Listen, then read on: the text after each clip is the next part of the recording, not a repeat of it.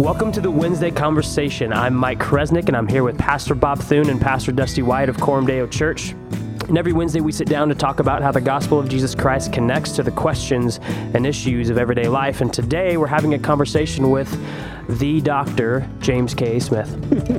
The Doctor. Welcome to the podcast, Dr. James K. Smith. It's great to be chatting with you guys. Thank you. So we're having this conversation after a long weekend of lectures that Dr. Smith's done here in Omaha, and so we're actually sitting around on couches and sort of distilling, hopefully, some of the major insights from his work and from the contributions he's seeking to make to our thinking about Christian thought. As you know, if you're a listener to this podcast, man, one of the things we value is thinking theologically about the world, about culture, about the church. And Dr. Smith's a fantastic mentor in that regard and leader in that area. One of the things that I appreciate most about you, Jamie, is that you have this capacity to sort of reflect meaningfully on where the culture is, reflect meaningfully on where the church is, reflect meaningfully on the experience of Christian discipleship, and somehow relate all of those things in ways that always seem interesting to me and resonate with, like, yep, those are the questions I have. So we wanted to... You've written enough that those who are unfamiliar with your work can go read and, in a sense, enter into sort of your conceptual world and the work you're trying to do. But I wanted to invite you to talk a little bit about two questions. One, what were the animating realities that got you interested in the things you're interested in? And then two, what contribution are you seeking to make? So, this is sort of like, tell us about your life work, essentially, is kind of what I'm asking. Yeah, it's a fun opportunity. So let's think, how did I get doing this stuff? And I'm a little bit conscious of, like, going back too far, and I don't want to bore you about this. But I do think if I try to make sense of how did I end up doing what I'm doing, I think it goes back to, in a way, to my conversion. So I became a Christian when I was 18 from a non-Christian home. And it was a pretty radical sort of, conversion, like everything, my life's going to be, my whole high school career, I had very intentionally been planning to be an architect. I'd already explored at the University of Waterloo. They had a semester in Rome. That has always been a trajectory. I took all the art classes, all the physics class. And then my last year of high school, which in Ontario back then was grade 13. It's kind of like A levels in England. If you were going to university, you went to a fifth year of high school. And I became a Christian day after my 18th birthday. And it was sort of like, okay, everything's changed. And by the way, my parents were totally freaking out. They thought I joined a cult and they didn't know what was going on. And I think it's because, and given the sort of the sector of Christianity that I came into, the only way I could imagine that was, I'm called to ministry. Right? Does that sound familiar? So I need to be a pastor. Well, the other thing that's kind of interesting, I don't want this to sound too self-indulgent, but I had not cared about school at all up until this point. In fact, I was just saying to somebody the other day, I think the only book I really read in high school up until my fifth year was an autobiography by a hockey coach named Don Cherry, who's very notorious in Canada. And his autobiography was called Grapes. That was his nickname. That is literally the only book I remember reading in high school. Dusty, this has similarities to your story a little bit. Yeah. So it's safe to say, when you became a Christian, you actually started thinking. Yes, and I started, the irony is, funny thing is, when I came to my high school, I was actually placed in this kind of gifted track because I had exhibited abilities or whatever, but I didn't give a rip. Like, I just didn't care. But then as soon as I became a Christian, it's like all of those kind of latent intellectual gifts sort of like came to life or something. And so now I cared about things. So that quickly then turned to this sense of a call to ministry. And so I ended up going to a Bible college, and with every expectation that I would go into full-time pastoral work. That got sidetracked a little, although this is, I mean, feel free to interrupt me because I'm thinking out loud a bit here. What happened was, while I was at this Bible college, which is a totally conservative, almost fundamentalist, dispensationalist Bible college.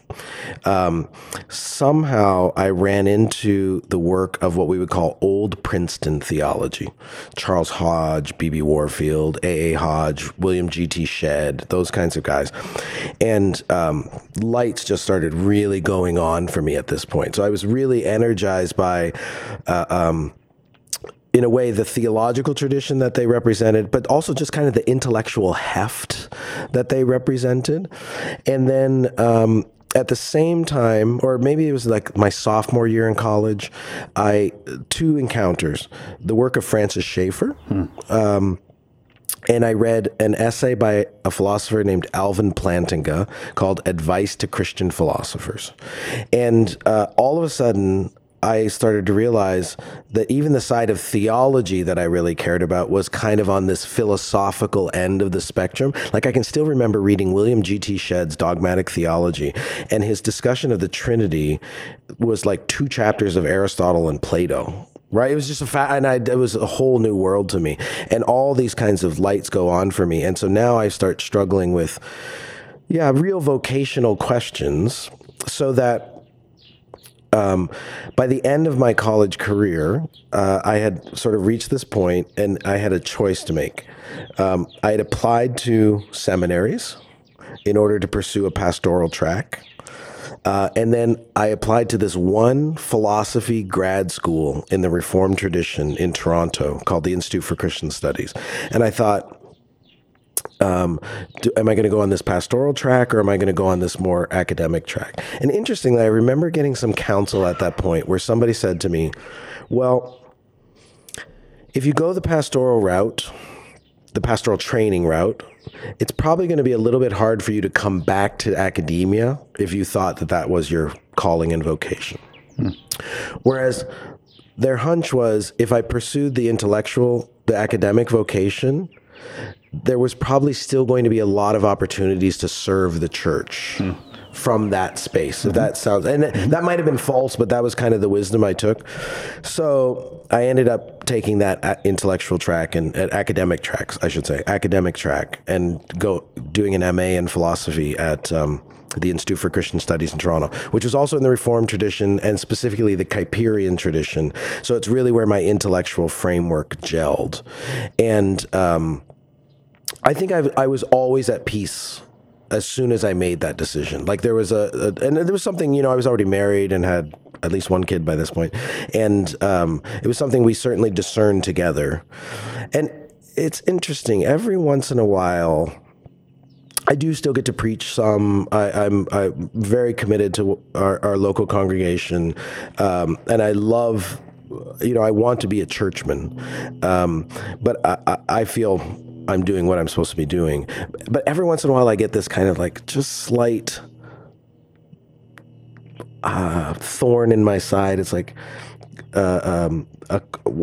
is pastoral ministry something to you? It's very brief and fleeting, because then I remember how horrible pastoral ministry is. But I'll pause after this. I'll say, when I was young, I think the reason I felt called to this pastoral ministry was mostly because I wanted to be a teacher.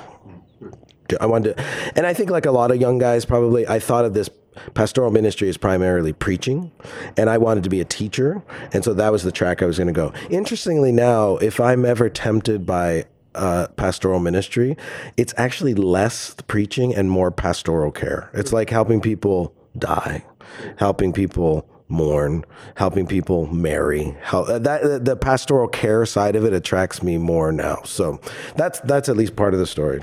Okay, good. So you're like the least boring philosopher that I know. Well, why is that? Like, because what's fascinating to me is you have an incredible capacity philosophically, but you're also very like down to earth with that. And I'm wondering, is that like a feature of your wiring? Is that an intentional, like why are you that way? That's a great question. So let's think out loud about this. So let me go back in that story just a little bit. So I became a Christian through the Plymouth Brethren tradition. The Plymouth Brethren did not have ordained pastors. So it was all sort of lay ministry, and it was almost like old school Methodist circuit rider kind of ministry, where you would go and you'd go to an assembly, a few towns away. You'd preach in the morning. A family would take you home in the afternoon. You'd have dinner. You'd nap, and you'd go back and you'd preach at night, and then you go back home. I started preaching when I was 19. Preached my first sermon Christmas when I was 19. And by the time I was doing later undergrad and then my master's degree, I was preaching at a circuit of about a dozen churches in southwestern Ontario. That experience of preaching, I think, and you and I have talked about this, Bob, I think preachers are often better translators because the nature of the genre of the sermon and the kind of audience a congregation is just teaches you have to kind of move the cookies to lower shelves for people to get a handle on this. So I now that I think back on it, I think that is not a insignificant part of my formation. The other factor maybe I would say is Rich Mao was for me the exemplar of the kind of Christian philosopher I wanted to be. So for those who don't know, I teach at the Calvin College Philosophy Department. We have this sort of panoply of saints who came out of that department, like Alvin Plantinga, who I mentioned, Nicholas Wolterstorff, and Richard Mao was another. Rich was a longtime president at Fuller Seminary. Interestingly, Nick and Al were like the philosophers, went to Yale and Notre Dame and did all the hardcore stuff that were read by the 6 other specialists in their field who could get it. Rich, I think the reason I see myself in Rich's footsteps is he modeled somebody who wanted to use his philosophical gifts to serve the church, and saw that actually there was a lot of philosophical need, like there was need for philosophical reflection and discernment in the lived body of Christ. He saw actually a hunger for it if people would meet them where they were. And he modeled for me the example of a philosopher who also wasn't too worried about people calling him a popularizer. I mean, people have to realize if you're in the academy, almost the worst thing you can be called is a popularizer. And when I was young, I think I really struggled with that. I spent the first decade of my career dotting my I's, crossing my T's, and doing my homework to establish myself as a specialist in a subdiscipline of advanced philosophy. And I actually think all kinds of academics who are Christians who nonetheless might want to be public intellectuals need to spend the first decade just becoming the best academics they can be within their fields, because then it earns you credibility and standing to then speak wider. So I did that, but then I started to realize I had some gifts or capacity to do this kind of translation work, and there was just a lot of affirmation of that, and I realized a lot of need for it. And so at first I started to feel kind of embarrassed about that. It's like, oh, I'm taking the easy route or something like that. I've now, I think more maturely, I've felt liberated from that. First, because I think it's my calling. Do you know what I mean? So I shouldn't feel embarrassed about that. Secondly, I am blessed to be part of an academic department that really recognizes a diversity of gifts of kinds of scholarship. So you've got high-powered, advanced, specialized scholarship, but then outreach scholarship that translates, and both of those count as scholarship where I come from, which is huge. But then third, I would say I just realized that that was probably more my pride talking than anything. Do you know what I mean? Like I was worried about, and to be honest, if this doesn't sound too obnoxious, I actually think it's harder to do the translation work than it is to talk in the jargon of a subdiscipline specialty where the 6 people who are doing the same thing know exactly what you're talking about. I mean, or they're hard in different ways. Mm-hmm. So once I got to that point, I've been very happy to embrace that, and I'm grateful to be part of an institution that sort of unleashes me to do that. What do you see as your life work, or your particular, the contribution you're seeking to make? So it sounds like you see yourself as a philosopher, an academic one, but 2, as a translator, and one doing that as an outreach philosopher. Yeah. What's your sort of, here's what I want to do for the world? Yeah. I would say it's a great question. I'm honored to be asked it. I would say I just want to highlight how much God's providence channeled me into what I'm doing now, quite beyond my own intentions. And if you would have asked me 15 years ago if I would be doing what I'm doing now, I would never have had a clue about that. But now, if I look back retroactively and see why God moved me in certain places, in proximity to certain colleagues who were doing certain work that prompted me to do things, I see the tapestry now. And I would say coming to Calvin College, and in particularly working alongside my colleague John Whitfleet at the Calvin Institute of Christian Worship, has been a huge catalyst for, and basically, in some ways, I'm doing what I'm doing because John asked me to do it. He said, you know what, we need philosophers who are thinking about the dynamics between worldview and worship. And once he sort of put that challenge to me and put that invitation to me, all of a sudden, a lot of my background formation in French philosophy, I'm like, oh wait, Foucault was talking about this in the 70s when he wrote Discipline and Punish. Do you know what I mean? And this is like, and now he wasn't doing with it what I'm going to do with it. But now all my work in Derrida and things sort of came alive in a new way. I think now retroactively, if I looked back and said, okay, well, what has been that project? I'm not going to have a great answer to this, but I'm going to keep thinking about it. Some days I put it this way. I'm trying to teach evangelicals to be Catholic. That's a small c in case that's freaking anybody up. But do you know what I mean? In other words, I do think a big part of my passion and energy is helping contemporary North American evangelical Protestants realize that they are part of a body that is ancient and historic and Catholic in the sense of this gift of a heritage across time that comes to us that has treasure troves of wisdom for us to figure out how to live life going forward. So, and this is why I think St. Augustine then also became so crucial to me, because I just see him as this enduring, perennial source of wisdom, who interestingly is read in every philosophy department in the country. So it gave me a kind of point of contact. But to invite Protestants to realize that the church is older than their youth pastor, and that they are, no matter where they find themselves, they are. They should want to see themselves as part of this much longer conversation led by the Spirit. And I think you could probably categorize a bunch of my work in that frame, helping evangelicals become Catholic. So a minute ago, you mentioned how you were asked into this recent work. How much of that, and then you also said you're beginning to see the tapestry. How much of that hard work before was just hard work, and then what would your counsel be to just doing hard work in your early years when it comes to thinking rightly and understanding? Yeah, that's a very good question. It was in a way.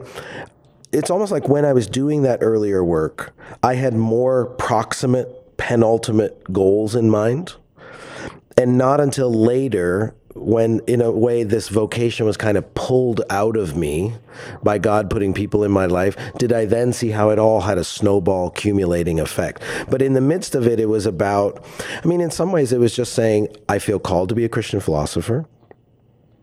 I think the best place for me to do that is from a credibility in the academy, and therefore in some ways to reach my ultimate goal of being a credible public Christian witness in the academy, I need to be a good academician. And so just get down to work and do what you need to do. And I don't think I ever felt like I was just like writing papers to get tenure, picking some puzzle to solve, because I feel like the nature of my work had always, this is what I learned, I would say, at the Institute for Christian Studies. I had always identified fundamental philosophical questions that resonated with my sort of Christian concerns and interests. But yeah, at the end of the day, it was just like the ploddingness of that. And now I see later how that gets reactivated once I'd sort of figured something out. Yeah. You strike me as a person that has lots of interests. And I wonder if you are you the kind of person who just you can go deep in multiple categories, or do all these interests sort of cohere in some mystical way that we don't maybe see? Because it's interesting to me that you can do French postmoderns, and you can do Augustine, and you can do movies. You know what I mean?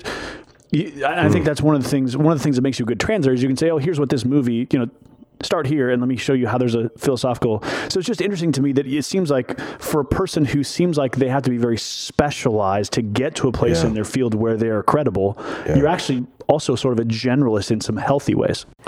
No, thanks for that. I do have quite promiscuous curiosity.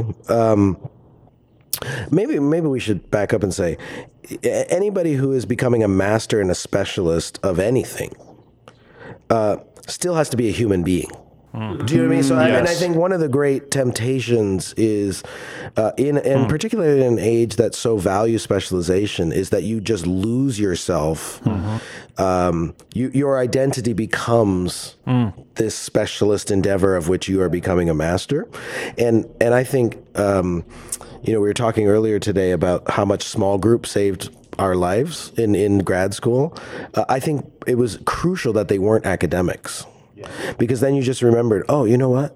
This is not the whole world. So in that sense, I hope I've always been sort of cultivating other interests. That said, however, I do think I was a bit monstrous as a young student and scholar, precisely because I felt like I was making up for a lifetime of not learning. And so I was so narrowly fixated on Bible theology books, that kind of I would never ever read anything but theology, right? Because how could I waste time on anything else?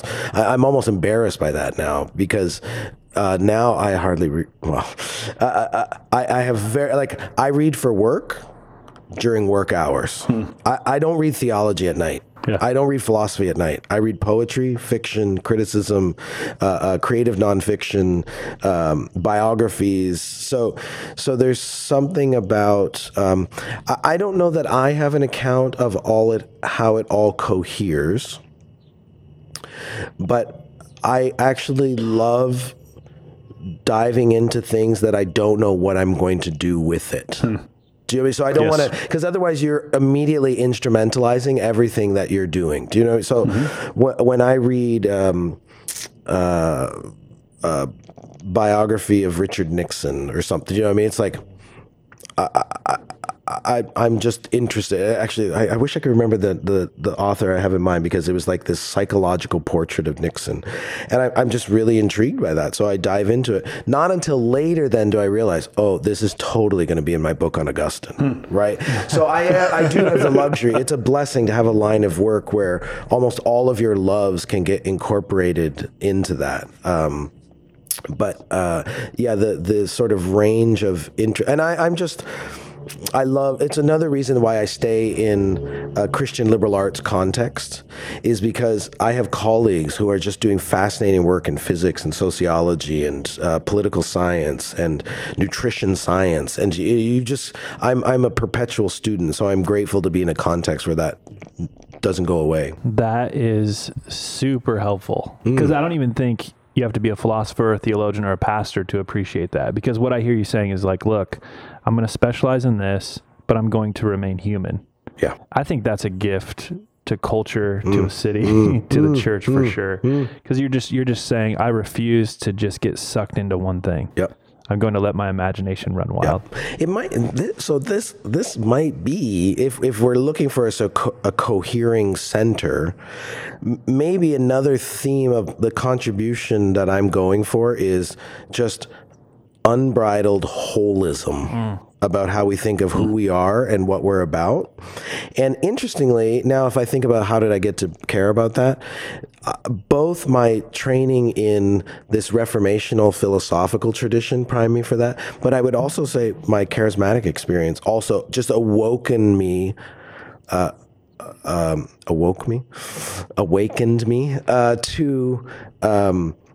features of being human.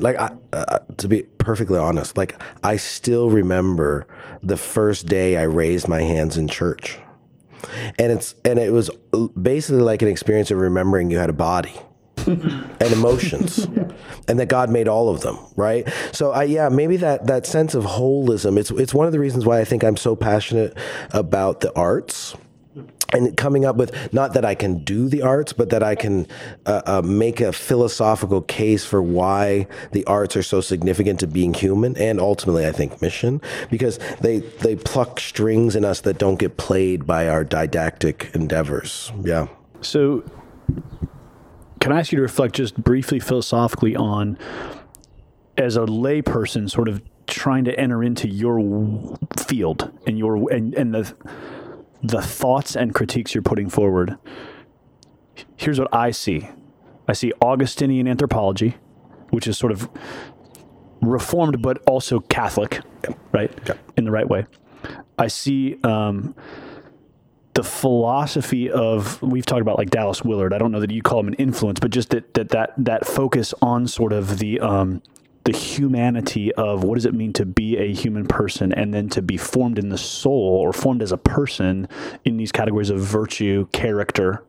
So I don't know what the tradition behind that is, but just that emphasis. So Augustinian anthropology, character formation as the core of Christian virtue, and then ecclesiology in a sense of like the primacy and importance of the church. Am I reading that correct? Am I seeing those categories? Are those actually there? For sure. What would you add to them if you're saying that's interesting. So I'm for sure. And what I hope is those are a braid, right? Yes. Like those three streams are intertwined. There is also, I would say, or I hope, there's something about a concern for really careful, nuanced, informed cultural criticism as that is intellectually responsible, that is attuned to the environment and time in which we find ourselves. And understanding the times, that kind of dynamic, and seeing philosophy as a servant in that project. So we would sort of look to maybe Schaeffer or Hauerwas as probably, other... I would say Schaeffer is probably, some people are kind of embarrassed by Schaeffer, and some parts of later Schaeffer I would be embarrassed by too, but I'm usually pretty happy to sign up and say, I happily see myself in a certain legacy of Francis Schaeffer. He was not a philosopher and a specialist, and therefore he's kind of ham-fisted about some of the history of philosophy. Fair. I think maybe this is also where Charles Taylor is an important part for me. As an engaged academic who is trying to make sense of the times. And what I've learned a lot from Taylor and Oliver O'Donovan, who's a British theologian and ethicist who's been really significant for me, I would say over the last 6 or 7 years, is a real attunement to history. That there is always a genealogy of how we got to where we are right now.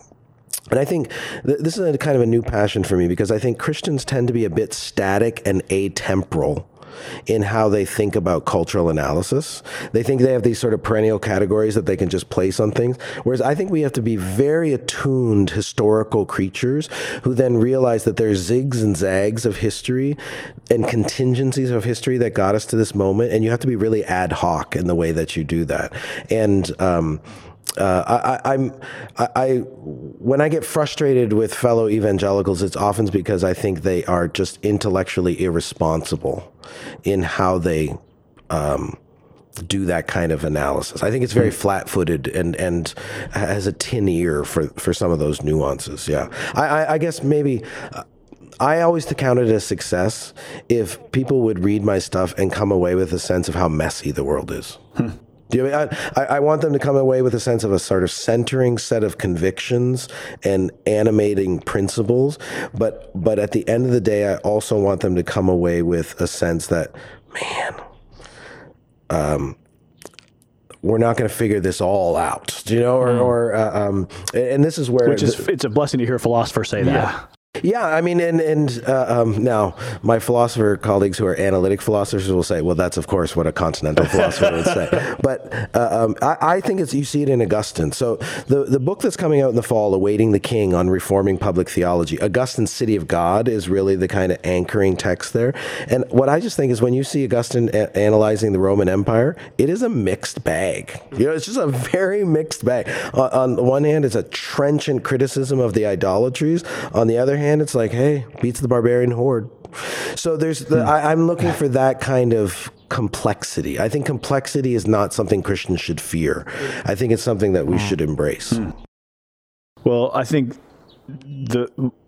one of the reasons I sort of have a man crush on you, unapologetically. Wow. Yeah, we could say that here. This is a safe, honest community. Is that I would say that I had intuitions that I feel like you put words to for me. So when I had these intuitions about here's how I think Christians need to relate to culture, and I don't really see it the way I want to, and here's what I think the church needs to do in worship, but I'm not sure where to look for that. And so I felt like as a church planter, I was sort of intuiting certain things about the church's relationship to culture and to history, and then I was so when I started reading your stuff, I was like, right here, this, and what it did for me is it gave me actually the feeling like I'm not crazy to sense these things, and good, there's people who know what they're doing in these areas that can be sort of tour guides for me and translators of how I need to sharpen my own thinking in these areas. So I've really appreciated that about your work, and I think I speak for probably many who that means a lot to me. In some ways, that's the most encouraging thing, because I feel like if people read my stuff, it's like, okay, you put into words what I had been rumbling around for me. I'm like, fantastic. Because to be real, this is really truly honest. Stanley Hauerwas once said, novelty in theology is a sin. Mm-hmm. And in a way, from Desiring the Kingdom onward, I don't think it's novel, but it is just maybe a new synthesis of a bunch of different streams of thinking that then is articulated in a certain kind of package that people are like, you just named what I've been sort of going for. So that means a lot. That's encouraging to me. Thank you. Yeah. Well, thank you. Yeah. Well, if you want to find out more about James K.A. Smith and all the books that he has written and the books that he will soon be writing coming out this fall, Awaiting the King, you can go to jameskasmith.com. Well, that's going to wrap it up for this week.